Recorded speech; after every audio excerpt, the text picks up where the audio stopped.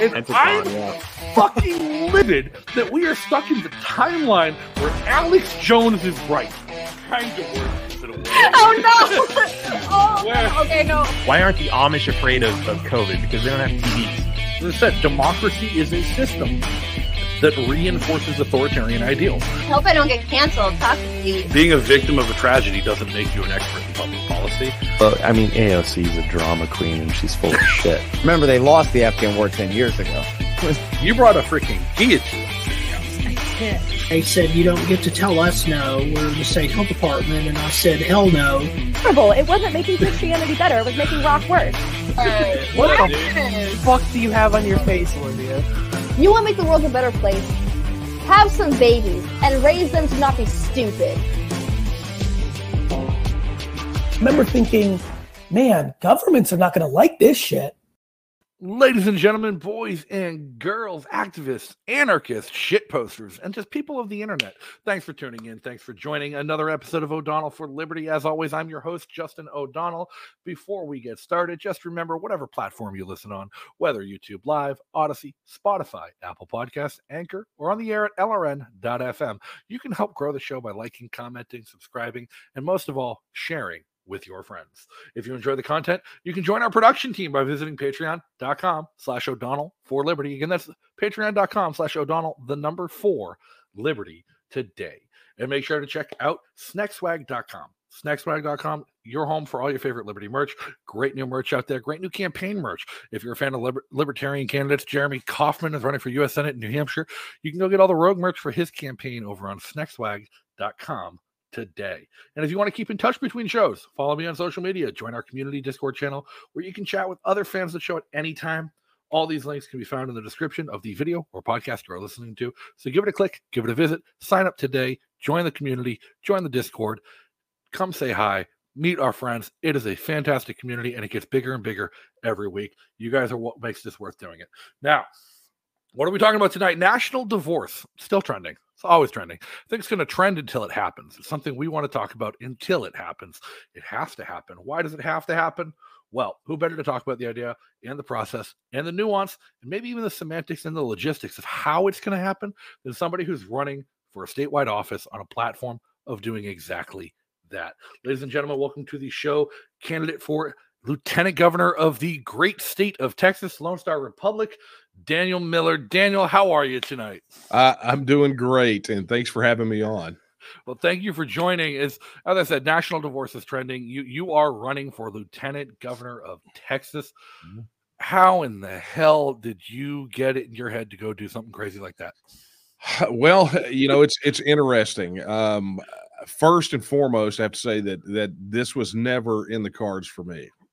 For me, August 24th, 1996, I refer to as my proverbial line in the sand day, right? That's the day that I embraced and pledged to work for Texas independence.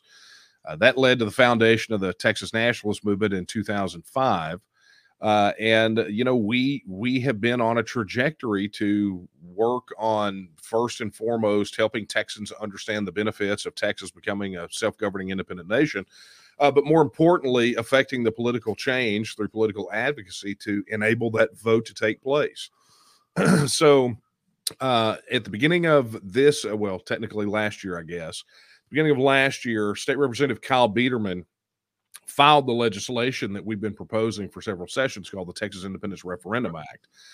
And as part of that filing, we as the organization that I'm the head of, it has grown to become the largest political advocacy organization outside the two major political parties here in Texas. So, we made a very confident promise at the beginning, and we said that any legislator that did not sign on to the piece of legislation or publicly advocate for letting Texans vote on this issue, as is our right, would face a primary challenger. We would challenge them in the elections. And the exact phrase I used is that if they don't represent us, then they cannot represent us.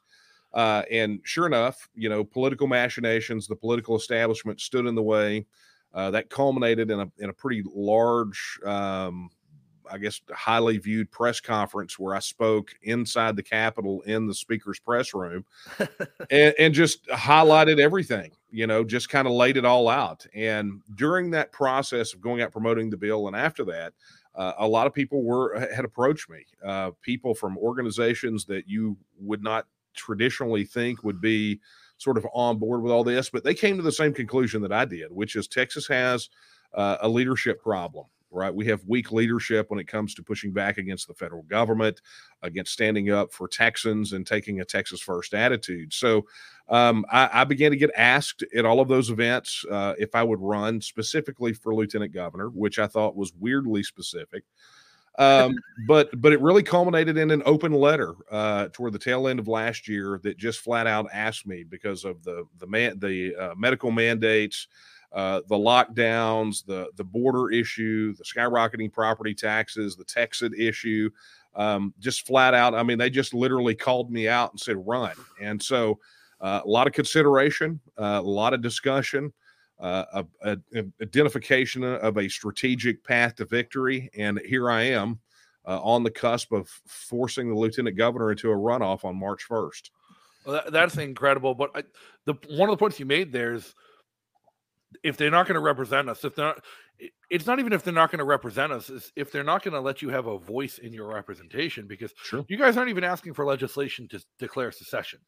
You're asking for a referendum. You're asking to let the people decide and put it to a vote of the people. And I think that's the part everyone's missing here is we're not lining up with guns in Lexington and Concord and demanding secession now. We're asking in New Hampshire, in Texas, and in California, the three big secession movements now, the push isn't to just demand it and declare it. It's hey, we're pretty sure we want this to happen. Can we ask our neighbors if they agree? Yeah. Look, I mean, for us, it's really two things. Number one, Article 1, Section 2 of the Texas Constitution specifies that it is the inalienable right of the people to alter, reform, or abolish their government in such manner as they may think expedient, right? So we know that all questions, fundamental questions of governance, must be put to the people of Texas. But I think what has been the most telling, particularly after the legislation got filed, we always knew the political establishment were very reluctant to push this, but at the end of the day, the fact of the matter is that they know what we know, and it's this: if we put this to a vote of the people of Texas tomorrow, it wins. And for them, it means in the long run, a cutoff from out-of-state cash into their campaign coffers. It means that the ladder from state office up to federal office gets cut off, and all of the sort of personal the personal perks that they get for keeping Texas in the union go away. So they're fighting hard against it. They propagandize against it, but ultimately we know if it goes to a vote, it wins. I think that's the big one there. Here in New Hampshire, we're pushing for a constitutional amendment that'll just allow us to put the question on the ballot. We're not actually sure it'll pass. I'm not actually sure it'll pass. I don't think there's enough sentiment to get 70% of New Hampshire voters on board with secession. I want to see the question asked, and I want to see where we are with it. Well, I don't think anybody doubts that if the question's put to Texans, Texans want to go. Well, look, I think, and I said this when I released my book, Texas, back in 2018. A lot of the media attention came from outside of Texas. It went bestseller on Amazon 4 different times. I mean, it was shocking to me. But a lot of the media attention came from outside of Texas. And what I told those folks is that you may think because it's about Texas that it doesn't apply to you, but the fact of the matter is that the questions that we are asking here in Texas, the upside down nature of the relationship between the federal system and Texas, these are all discussions and questions and examinations that everyone in every state needs to have. When I talk about specifically, and it's been sort of a point that we've made for years now, several years ago, there was a report that was released. There were actually two. The one that I can recall right now was done at George Mason University, and it dealt with the idea of federal regulatory accumulation, right? So the premise is that the federal government has never met a regulation that they don't like, and so therefore they regulate, and then they place another layer of regulation over and over and over. So this George Mason University study actually wanted to look at what the economic impact of that was, and they examined it not just the United States as a whole, but state by state. But applicable across the board was what that effect was, which is a 2% compression of GDP every single solitary year. And so when you take that and you tally it up from the beginning of the growth of the federal regulatory state in 1949, what you get with a compounding 2% compression of GDP up until the time that report was released was the realization that, just the final thing that came out of it was, at the time the report was released, median household income was about $55,000, and they concluded that in the absence of federal regulatory accumulation, it would have been $330,000. So what that immediately means is that, you can look at it two ways. Either the federal government is stealing 85% of our earning potential, or on the day we withdraw from the union and get out from under all that regulatory accumulation, everybody gets about a 600% pay increase. I could use a 600% pay increase. Sounds. I don't know anybody who's going to say no to that. And that's been my typical go-to argument in New Hampshire. It's like, hey, just look at how much of your dollar. Let's take a single dollar, for instance. Once you pay it into taxes, how much of that dollar is actually spent bettering your life here in New Hampshire? Yeah. And it comes out to like 22 cents. And I'm like, don't you think the other 88 cents, the other 78 cents would be nice to have? And it comes back with strings attached, right? So, there were two other key arguments that we make in that regard, just very basic arguments. And one was the study that we did back in 2015 that showed that on average, year on year, Texas overpays anywhere from $103 to $160 billion annually into the federal system, right? That's not how much we pay total in the federal system. That is how much we overpay. And so you begin to look at the economic impact of having $103 to $160 billion back in the system. And all of a sudden now Texas is not the 9th largest economy in the world. We're the 7th or 8th, right? But beyond that, the other argument that we make is even the money that comes back with federal strings attached. And you know this because in the 86th legislative session, 41% of legislation filed in both the House and Senate directly referenced either the federal government, a federal law, a federal regulation, a federal court decision, or a federal agency as an attempt to try to claw back that money. And so what you come to the conclusion, first, we overpay into the system. And then second, the money that comes back in comes back with strings attached, and our laws are being written not by our electeds, but by 2.5 million unelected bureaucrats and K Street lobbyists in Washington, D.C. So we have a governor who can't govern, a legislature that can't legislate, and a Supreme Court that is anything but supreme here in Texas. Yeah, it's absolutely wild to think of. And one of the other arguments that I don't think people talk enough about, and it's weird because Texans and Granite Staters was all on the same page fighting for secession, but at the same time, I would never want to live in Texas. And I bet you most of your Texans probably never want to live in New Hampshire just because the cultures are so much different. And while we can both agree in national divorce and separation, and maybe even politically, almost down the line, we agree on stuff, it's a matter of culture. How can we look at the federal government that spends our money, puts all these strings on how we live our lives, and not realize that we as Granite Staters here in New Hampshire, we have 4 votes of those 535 representatives and senators in Washington, D.C. And we're being told by Texans and Californians how we have to live our lives, who don't understand our culture at all. Well, look, until the new election, we have 38 up there in Congress, in the House and the Senate, And you still have to listen to Californians. Well, yeah, I mean, and it ultimately it doesn't matter. Here, the number one concern for Texas voters for over 15 years running has been the border and immigration, right?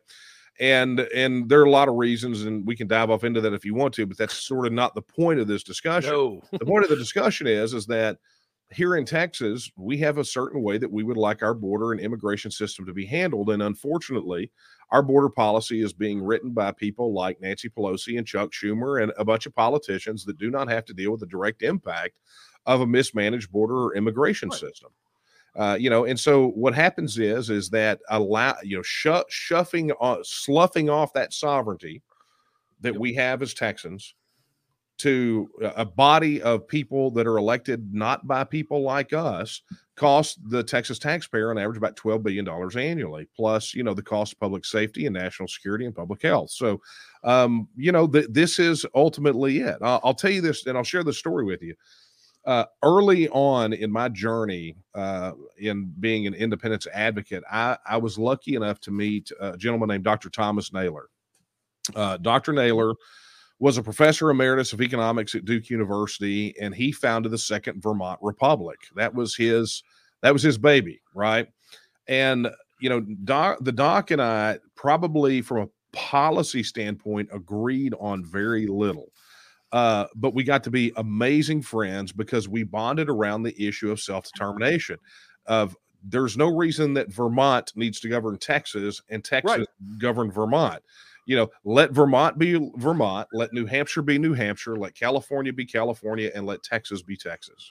Right. And whether politically, culturally, those lines, and to your point, you agreed very little on actual politics, just the simple underlying principle of self-determination being most important. I had a conversation with Louis Marinelli of CalExit a few months ago. And in that conversation, we determined that me and Louis don't agree on damn near anything when it comes to politics. Right. But we agreed with self-determination and the principle of that, and that Californians should govern Californians, and Granite Staters should govern Granite Staters. Texans should govern Texans. And like he agreed, like as bad as Sacramento is for Californians, Sacramento is better for Californians than Washington, D.C. is.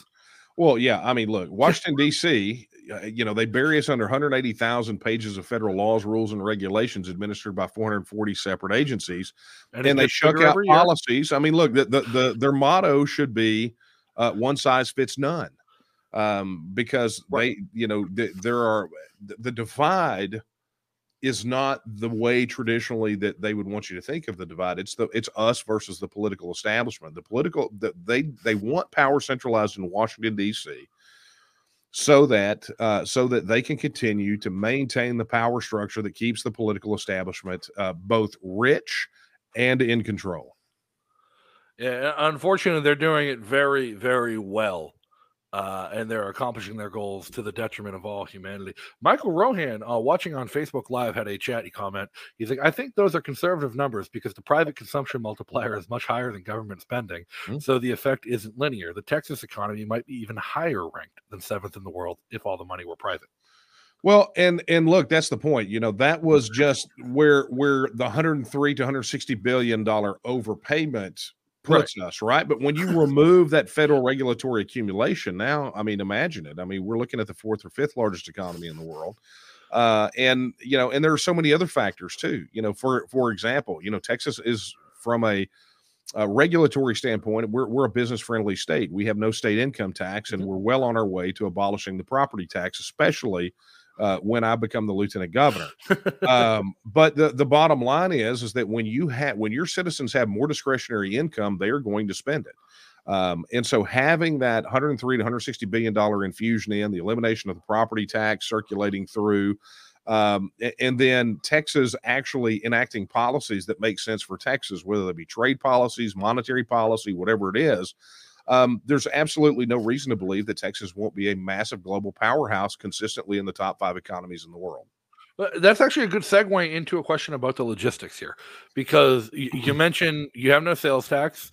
You're looking at getting rid of property tax. No, we have a sales tax. No income tax. We have no income tax.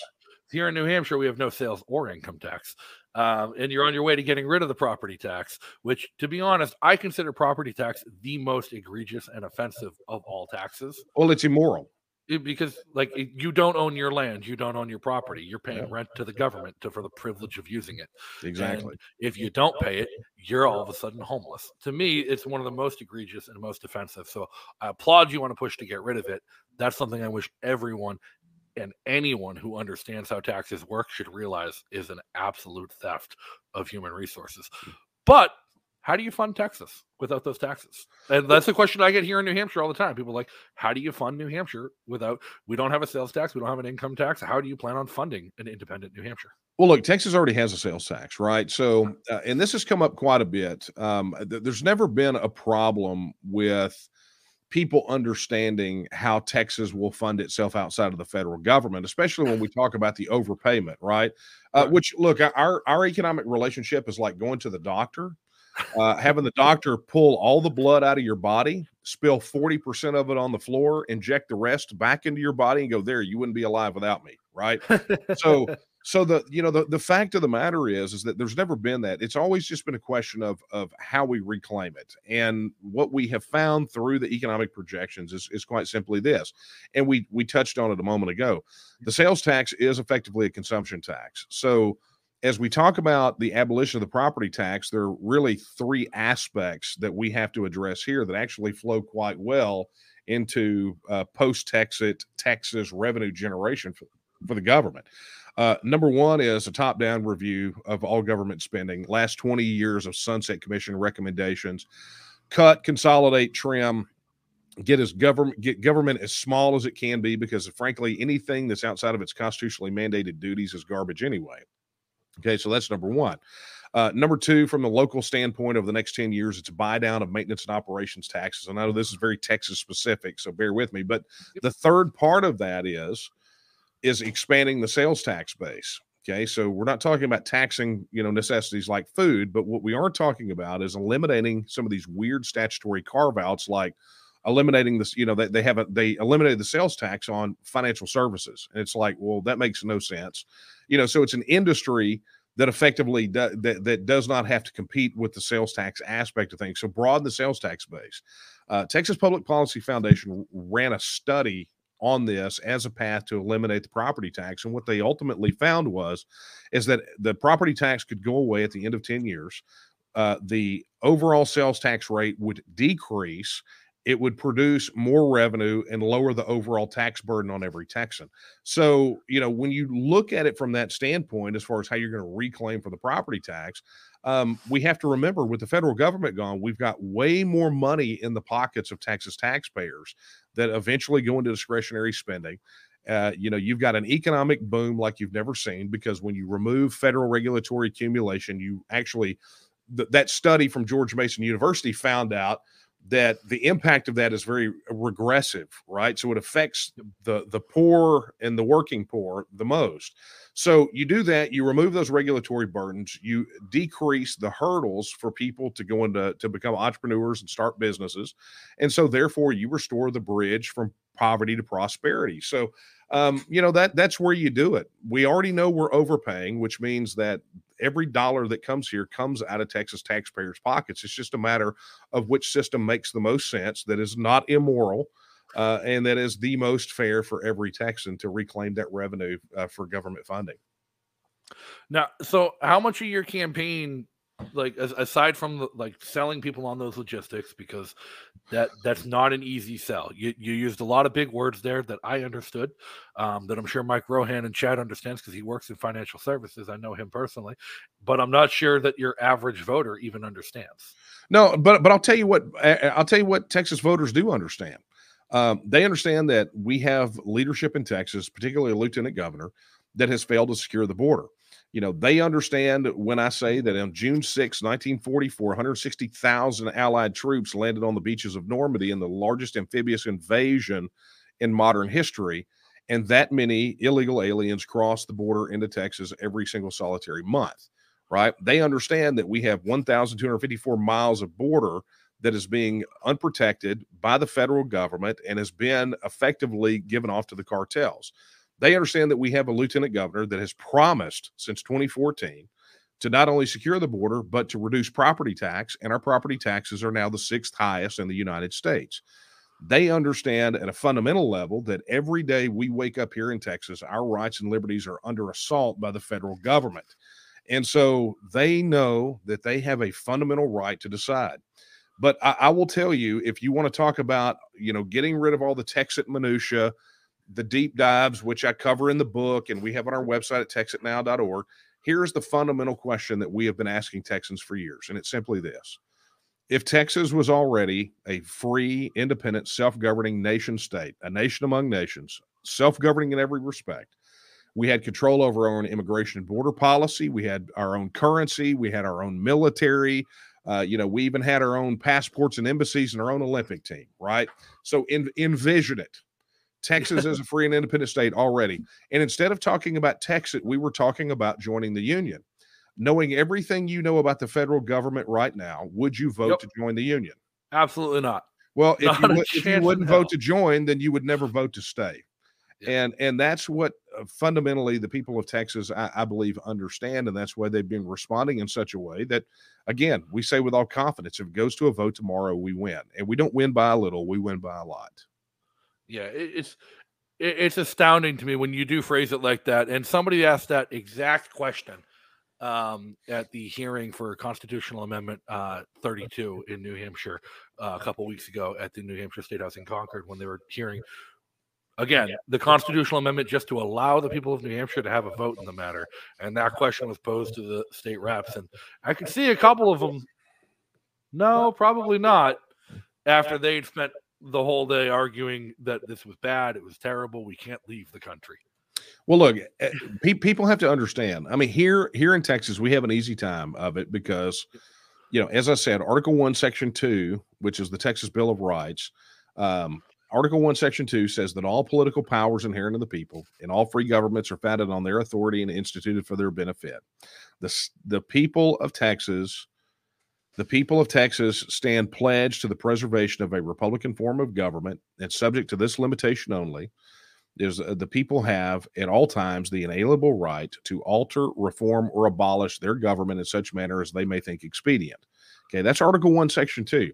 That is a reservation, and that has existed in every constitution in Texas all the way back to the Republic of Texas Constitution in 1836. But what it is a fundamental Jeffersonian principle espoused in the Declaration of Independence. And just like a freedom of speech or the right to keep and bear arms or any of those other inalienable rights that we think of, the right of self-determination and self-government are fundamental. They're fundamental rights. And as such, any politician, whether it be in Texas or Washington, D.C., or in New Hampshire, that stands between the people and that expression of their sovereign political will as guaranteed, not by the Constitution, but just by virtue of us being alive, anyone who stands between that is essentially depriving us of our rights. Just like it's just as if they slapped tape over our mouth and told us we couldn't speak, or they came in and started kicking in our doors and confiscating guns, or told us that we had to worship a certain way or couldn't worship another way. It's the same thing. Now, are you familiar with Article 10 of the New Hampshire Constitution? I'm not. Let me bring this. To be perfectly honest, as an anarchist myself, as somebody who identifies as an anarchist, it pains me to admit that this piece of law is one of the most beautiful pieces of writing I've ever seen. And where it reads, Article 10, the right of revolution. Government being instituted for the common benefit, protection, and security of the whole community, and not for the private interest or emolument of any one man, family, or class of men. Therefore, whenever the ends of government are perverted and public liberty manifestly endangered, and all other means of redress are ineffectual, the people may, and of right ought to, reform the old or establish a new government.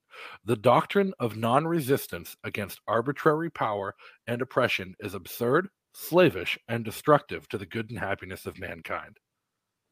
I don't know if anyone read that out loud in that committee hearing, but so it was read out loud in the committee hearing, and one of the state reps, Representative Brody Duché, I'll call him out by name, I don't mind calling him out by name, gave his little presentation about how anybody who considers secession might be guilty of treason and sedition. Anybody who... Hey, here's the deal. And look, I hate to interrupt you, but I had a very similar thing happen to me on more than one occasion. And what I tell people is, look, I am publicly advocating for Texas independence. And if you think I'm committing treason or sedition, those are both named crimes. Instead of sitting here and pontificating, you probably should just dial 911, right? That's what you do when you witness a crime, right? But, so continue. I'm sorry. That one always just flies up my backside. My basic response to it was like, yes, Ed. But he gave a little rant about how, and it's not constitutional, and any committee member or state rep who votes in favor of this might be guilty of sedition or a treason simply by voting in favor of it. When it was my turn to testify, they asked me to testify, and I got up and I spoke. And I'm like, you know what? I was going to go down a philosophical argument with you guys, but instead, I'm just going to scream at you about Lysander Spooner and the Constitution of No Authority. And yes, Representative Dishay, I am committing sedition because the line between patriotism and sedition is pretty goddamn blurry. And if it's the government that's overstepping its bounds and declaring my speech and my demands for personal sovereignty to be sedition, then it's the government that's wrong, not me. Yeah, and it's interesting though, because there is this idea, and I say there's I think a compulsion by the opposition to go live in the 19th century, right? They are the regressive ones. They call themselves progressive, but they're regressive, right? Because that's where they live. They don't realize the world's kept turning, right? Things have happened. And fundamentally, they misunderstand the construction of the Union, because what neither one of us is talking about is actually secession. If we were wholly incorporated parts of some country, right, then that would be it. But that's not what the United States is. The United States is a political and economic union, guided only by the document from the sovereignty that the states have ceded under the United States Constitution, and anything not forbidden to the states or granted to the federal government is reserved to the states and the people. So, when you talk about treason, when they talk about treason and sedition, first and foremost, it's important to understand that treason is the only defined crime in the United States Constitution. And what we're talking about is not it. We're not talking about we're not talking about taking up arms and trying to overthrow the government. We're not talking about giving aid or comfort to her enemies. What we're talking about, we're not a Biden. What we're doing is we're talking about reasserting our status as an independent nation, reclaiming our right of self-government as recognized by the last 80 years of United States foreign policy. So that's an interesting way to frame it for Texas. Is you're talking about reasserting your status as an independent country. Texas has been an independent country.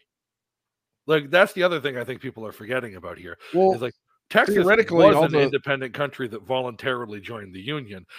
New Hampshire never really had a period of independence. It went from being a colony to a self-governing state within the Articles of Confederation, and then having the Constitution thrust upon it by the other 12 states. Well, look, okay, so let's roll it back though, right? Yeah. So if you look at what the Declaration of Independence says, right? It's the Declaration of Independence of the 13 colonies from Great Britain. And what it talks about in there is it specifically says that the colonies are withdrawing and are now states. They have all the rights of a state on the same level as the state of Great Britain, right? And that's a paraphrase. But the bottom line is that from the moment that they signed the Declaration of Independence, they recognized themselves individually as self-governing independent nation states that were working together for a certain good. There was no political construct. There was no economic construct. There was even, barely through the Continental Congress, a mutual defense pact, right? But from that moment on, they became that. And there is an explicit and implicit recognition that all states of the Union are, in effect, self-governing sovereign entities. And you can see that. The articles, the U.S. Constitution might have been the first successful American coup, in all reality. The Articles of Confederation were a beautiful piece of treaty. The Articles of Confederation were a treaty between independent countries and independent states to get together, and they formed the Continental Congress. Like you said, all the Continental Congress was empowered to do by the Articles of Confederation was settle issues and disputes between the states, negotiate trade with other foreign states on behalf of the states, and declare war and raise an army with unanimous consent of every state. Yeah. So, yeah, look, and I try to help people understand that, this big difference between secession and withdrawing membership from the Union, because I think it's important for people to, there is America, Think about it like and then there is Brexit, the not like United Civil States War. of America, right? There's America, which is sort of those principles that we recognize. But then there's the United States of America, which effectively, because of the Constitution, it is an economic treaty, right? It's a free trade agreement, right? It's a free travel agreement like the Schengen zone in Europe. It is a mutual defense pact, right? It is a currency union. And it's a smattering of a postal union. And beyond that, that is literally everything else. I mean, if you go look at Article 1, Section 10 of the U.S. Constitution, what you find there is a list of everything states are forbidden from doing, period, right? Those are the things that states are forbidden from doing. Guess what you don't find in there? Withdrawing from the union. It's not forbidden to the states. And so therefore, under the 10th Amendment, it's very clear that that is an action that is reserved to the states and the people. So, there are these folks out there that just like this numbskull that you mentioned, and yes, I call him a numbskull. And much like Elliot Axelman, I would be more than happy to debate that guy, every day of the week and twice on Sunday, because honestly, I think I probably, since the start of this interview, have forgotten more than that guy probably ever knows. But the bottom line is that when it comes to the right of self-determination, it doesn't matter what kind of nonsense that guy says. And you know that because how weak and ineffective his arguments are. They are borderline lies based on, well, they're just outright lies, mischaracterizations. But understand that they always land on the fear issue, right? You're going to be arrested for treason and sedition. You're going to get invaded. It's always this fear. And we saw that play out. We saw it happen in 2014 during the Scottish independence referendum. We saw it during the Brexit debate. And they even had it here, right? When Kyle filed our bill, you had some of these political establishment types going around going, oh, you guys do this, they're going to cut off Social Security and they're going to let grandma die in a ditch. And it's like, man, you guys don't even read your own laws. You don't even read your own policies. As long as grandma doesn't move to North Korea, Cuba, or Syria, she gets her Social Security check. So who's lying now, right? It's just fear mongering. She might not get her Medicare, but it says it's not to say Texas doesn't have its own system in place to take care of people. Well, but even with Medicare, right? You have to remember all of those, most of those things like Social Security, right? Any federal pension benefit, it is a direct interaction between the individual and the federal government, right? So it's an earned benefit. So no matter where you live, you collect it. And that includes veterans retirement benefits, veterans pension benefits, and even veteran disability. But then you get into something like Medicare. Well, every state, every citizen pays into the Medicare Trust Fund. So when you get to that fourth stage post-referendum, right, which is the negotiation stage, that conversation has to be had, which is, what about our citizens' money that is sitting over there in the Medicare Trust Fund now? Because we'd like that back, please. They spent it on war. But here's what's funny. Unlike Social Security, the Medicare Trust Fund is flush, right? It's not as flush as you'd think. So, well, it's not as flush as it should be, but it's also not on the road to bankruptcy in the next 10 years like Social Security. If you were to listen to the Medicare trustees, it is. So, weirdly enough, that touches on one of my areas of expertise. I was actually up in Concord today testifying on a bill. The bill I was testifying on today was a insurance deregulation. That's what I've done, non-political side, for the past decade, is working in health insurance, specifically in Medicare and Medicaid regulation, and it's a nightmare to navigate. But I think I might be one of like the 5 people in New Hampshire that reads the Medicare trustees report every year. Right. Because most people don't even know it's a thing. They're actually estimating that unless they increase Medicare premiums, increase the maximum contribution limit, so from $118,000 to $200,000 on your taxes, and increase the Social Security, Medicare, and FICA withholding taxes significantly in the next 5 years, by 2035, Medicare will be insolvent. And again, given the track record, I mean, especially. Excuse me while I reposition here, but given the track record, that doesn't surprise me. Now, I haven't seen that most recent report, but I think for all of us, I think it should give us a sense of urgency. Absolutely, we know that the federal government is pulling a Thelma and Louise over a cliff, and as I told somebody yesterday, the time to get off the Titanic is not when it's on the bottom of the North Atlantic, it's right? when it's in the pier. Yeah. So, we all the signs are there. We crossed over the $30 trillion mark for the federal debt. We've got major federal pension plans that are getting ready to go tango uniform. And at the end of the day, if we're going to have a shot at preserving and building, then now is the time. There's never been a better time, and there will never be a better time beyond this, because the federal government is not on a trajectory of reform, repeal, and repair. No, it's on a trajectory of spend, and borrow. And unfortunately, it's not their own debt they're borrowing into. It's our grandchildren's debt. It's our children's debt. It's the future's debt.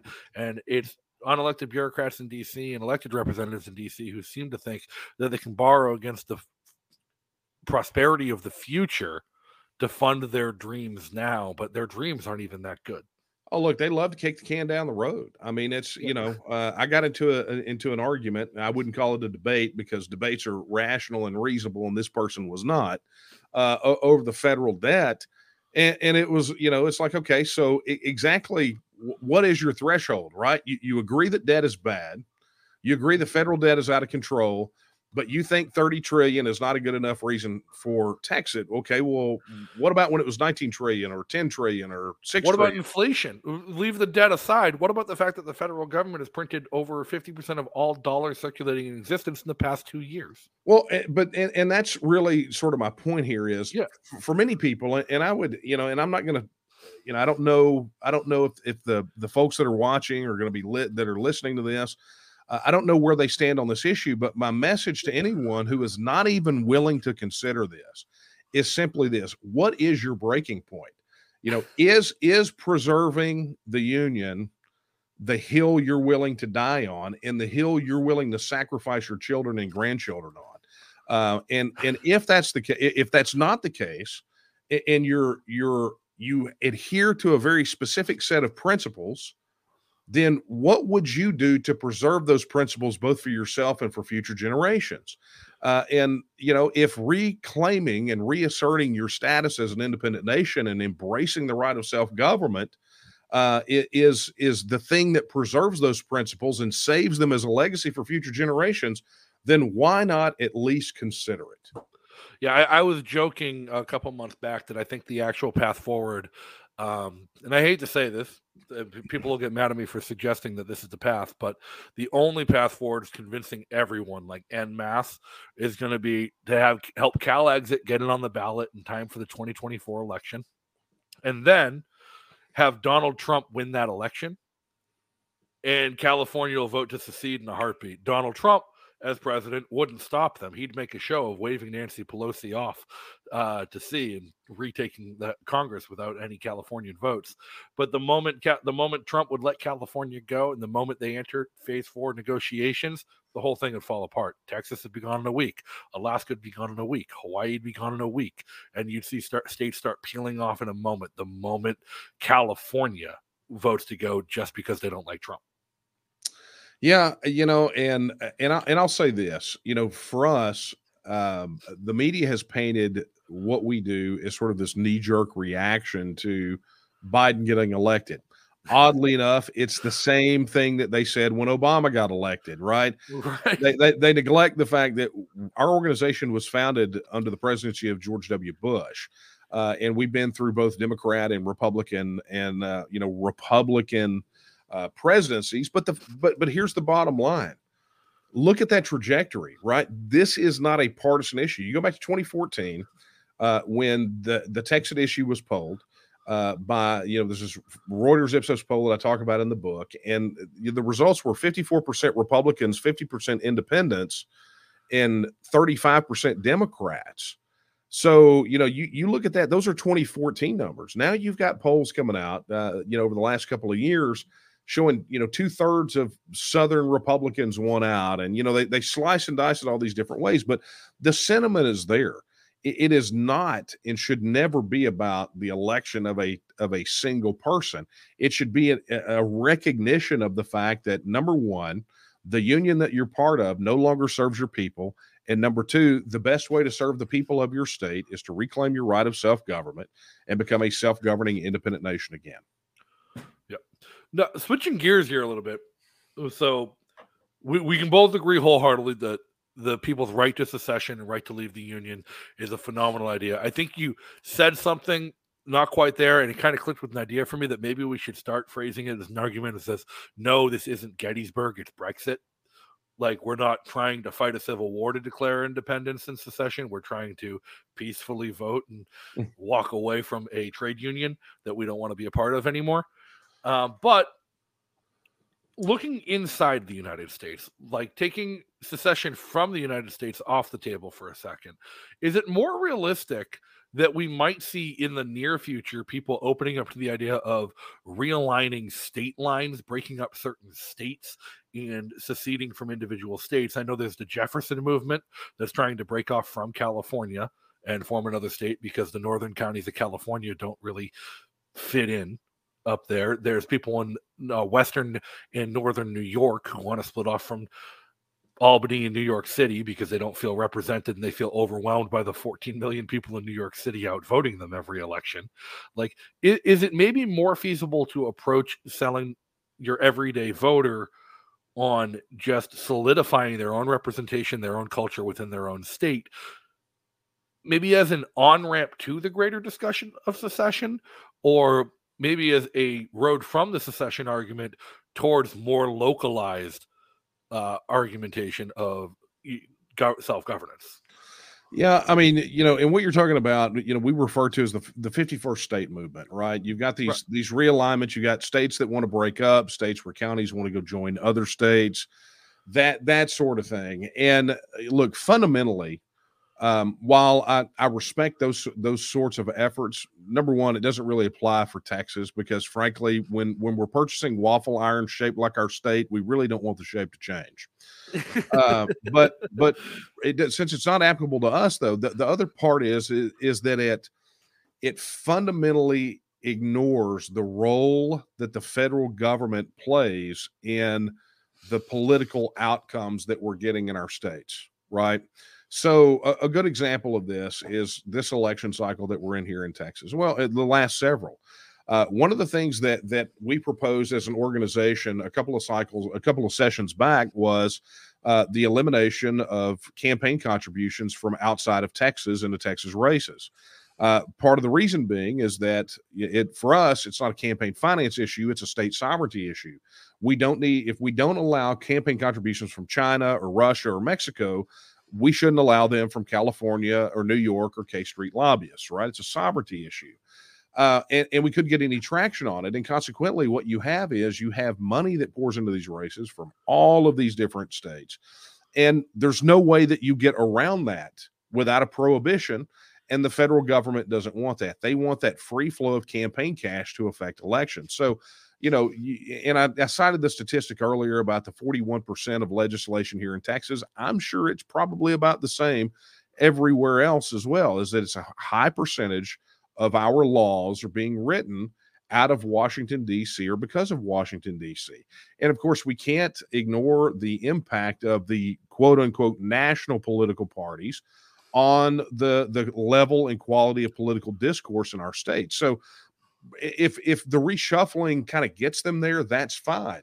But it doesn't really solve the problem. And frankly, I think it burns up a little more time than we all have. Right. So the time that we don't have is the big issue there.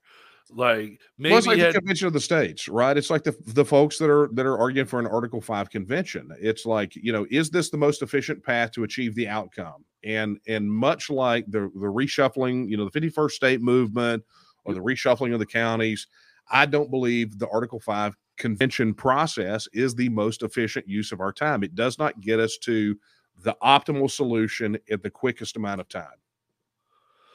No, it doesn't. And there's a whole lot of other problems with the Convention of the States, including the fact that the framers of the Constitution forgot to clarify exactly how it fucking works. So, yeah, and in the time we have, that's like an hour discussion, and right. We probably should have kicked that dog at the beginning and not near the end, right? Yeah, you look at it. The Constitution is an imperfect document. You mentioned there's things they left out, and there is a lot of literature. If you read the anti-federalist papers, they talk about the process of secession never making it into the Constitution because people couldn't agree on it. They talk about the defining of how a constitutional convention should be governed, not making it to the Constitution because people couldn't agree about it. It's an imperfect government document that, as Lysander Spooner has said, be it one thing or another, the Constitution has either allowed the oppressive government that we have to exist, or it has been powerless to stop it. Either way, it's truly unfit to exist. Like, it was a great idea in theory and in paper, but in practice, what the Constitution gave us was an overburdening, ever-growing bureaucratic government with the necessary and proper clause, allowing federal agencies to promulgate rules with the force of law and the weight of law behind them without ever having a vote in Congress. Yeah, or the ever creeping cancer of the interstate commerce clause. But look, I look at that and I don't see it so much as a cloud as much as a silver lining or an opportunity. The fact that they didn't line out some of those issues makes our argumentation a lot stronger, specifically because of the 10th Amendment. The silence in Article 1, Section 10 on the issue of states withdrawing means that, okay, look, we're not under the same constraints that the UK had under the EU treaty with Article 50. Once they triggered Article 50, it was a 2-year timeline and there was a withdrawal agreement. I mean, it was, and when you had a bunch of Remainers in power at Westminster, I mean, it was horrible. The beautiful part about it is that because there is no set mechanism inside the Constitution, then that means that it is effectively left up to the people of the state so choosing to withdraw as to what that looks like. And it means you can take as much time or as little time as necessary. You can handle your constitutional issues, your statutory issues, the international issues, the negotiated issues, and work through it so that, in such a manner is that it doesn't create an immense amount of uncertainty and disruption that we know is fundamentally bad for the economy. So, we have some opportunity here that I think is granted by some of that silence. And while I agree that it did make things a little more difficult in some areas and allowed the federal government to get out of control, in this instance, I believe that it could be a helpful pressure valve to let us get out. Now, do you think there's maybe any sort of precedence that can be drawn on to make an argument in favor of peaceful, voluntary elected secession via referendum based on the process that former U.S. overseas territories have used to secede from U.S. control? Like when the Philippines said they didn't want to be a U.S. territory anymore, it was a simple referendum. Puerto Rico gets a vote every 5 to 10 years. They call a referendum and it loses every time. But everybody's usually on edge about, is Puerto Rico leaving this time? We don't know. Well, that's because, the Puerto Rican ballot, they typically put three options on there, leave, stay, or statehood. Make up your mind. Yeah. I mean, it's territory, statehood, or leave. Right. And so, that's a whole other topic. But look, when I talk about 85 plus years of history that we can study from, there's plenty of precedent, maybe perhaps not in U.S. law, maybe a little bit.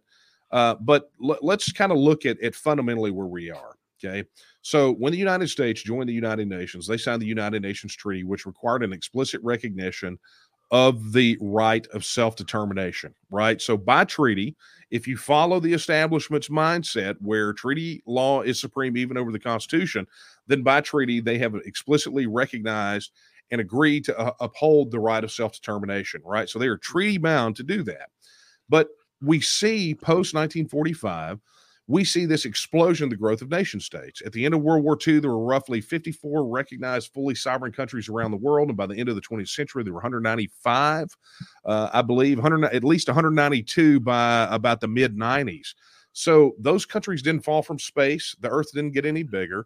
They were all people that went through this process. And we know this, is that out of all of those, in about the 52 independence referenda that have been held over the last 100 years, all but two of those succeeded eventually, and two of those additional actually succeeded on a second ballot. They failed on the first. 10 years later, voters revisited and voted their way out. So we know that the likelihood, the probability is that if it goes on a ballot, it wins, because history tells us that. And there's plenty of international law precedent. There's plenty of constitutional law precedent, federal law precedent. I mean, there's tons and tons of evidence to show that we put it to we put the question to the people of Texas or any state, and they make that decision. Then that decision sticks. So I wasn't aware that only 2 had failed, and that's a mind-blowing statistic. And seeing other ones, Scotland and Quebec were the ones that failed, and there were actually 2 additional that failed on the first ballot, and then 10 years later, within 10 years, they revisited the question again and voted themselves out. So, it's just like, so it's all on our side, right? The probabilities are high that you put it on a ballot, and next thing you know, we're going to be fielding an Olympic team. Right, the Texas bobsled team during the Winter Olympics. You're giving me faith that I'm not only going to see to live in independent Texas and independent New Hampshire, but maybe even a united Ireland once again in my life. That's something I'd look forward to. If Scotland gets their act together and declares their independence, Northern Ireland really ought to be next.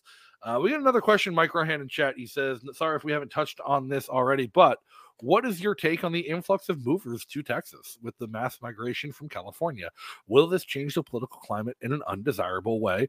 Or are the new movers freedom lovers as well who finally escaped or appreciate freedom? Or are they simply turning Austin into New California?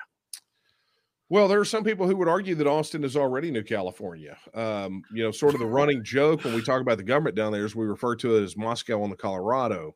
But there are really 2 different ways to look at the in-migration, right? Texas had a ton of in-migration since the last census. And part of that is, obviously cause for concern, right? These are big tech companies moving from Silicon Valley to Texas, and bringing a big batch of workers with them who are all kind of that mindset from California. And so there is a big concern. And part of that migration is what's driving property prices and property taxes higher here in Texas. But there is another side of that coin. And it's those people that are actually fleeing states like California because they are political, cultural, or economic refugees, right? They think like we do. They effectively vote like we do. They believe in freedom. They believe in liberty. They believe in rights. And they understand that wherever state they're moving from has lost its way, and there's no way they can be effective and uphold those principles. So they come to Texas as their last hope, their last bastion before I guess they go carve out a piece of territory in Antarctica if we fall, right? And here's what's interesting, though. While you would think that there's some concern about those California tech workers moving here, during the last senatorial election, it was Ted Cruz versus Beto O'Rourke. Beto came really close to beating Ted Cruz. There were 2 exit polls that were done in that race, and what they found is that non-native Texans broke for Ted Cruz over Beto O'Rourke. Huh. So what that shows is that this crop of people, these people that are political, cultural, and economic refugees here in Texas, are not wanting to vote in what they just ran from. They want Texas to be Texas, and that's why they moved here, and they want to do everything they can to fight and preserve it. It reminds me of how shocked everyone is when they learn that the Cuban and Hispanic population in Florida tends to vote Republican so damn always. And they escaped Cuba. Well, they're vehemently anti-communist. They understand. It's like some of the folks that I see here. We have people in our organization that grew up in Soviet Russia or grew up in communist China. Or one of some of the Eastern Bloc countries behind the Iron Curtain. And they will tell their stories, and they say, guys, you have to understand. You have to fight communism here, and you have to win because there is no place for you to run if you fall. And it's their testimonies, their stories are always extremely poignant and always make a big difference in talking to people and making sure that they're properly motivated to help us get and win a referendum on Texas independence. Well, I wish you luck on that. I think it's going to be a fantastic process to watch play out. I think you guys are going to have a much better chance than we did getting it through the New Hampshire House to get it through the Texas House. And God, would it be exciting to see that on the ballot in Texas? Because it's, like I said, It's only going to take one state to do it, and then the cascade is going to be unstoppable. Well, look, let me give you these words of encouragement, just so you understand. It's not a sprint; it's a marathon. It took Scotland 800 years to get their referendum, and I'm not saying it's going to take us 800 years, but I'm saying you don't quit until the job is done. Absolutely. And the fact of the matter is that you guys are much closer than you probably think or it feels right now, but you're on the right track, and keep up the good work.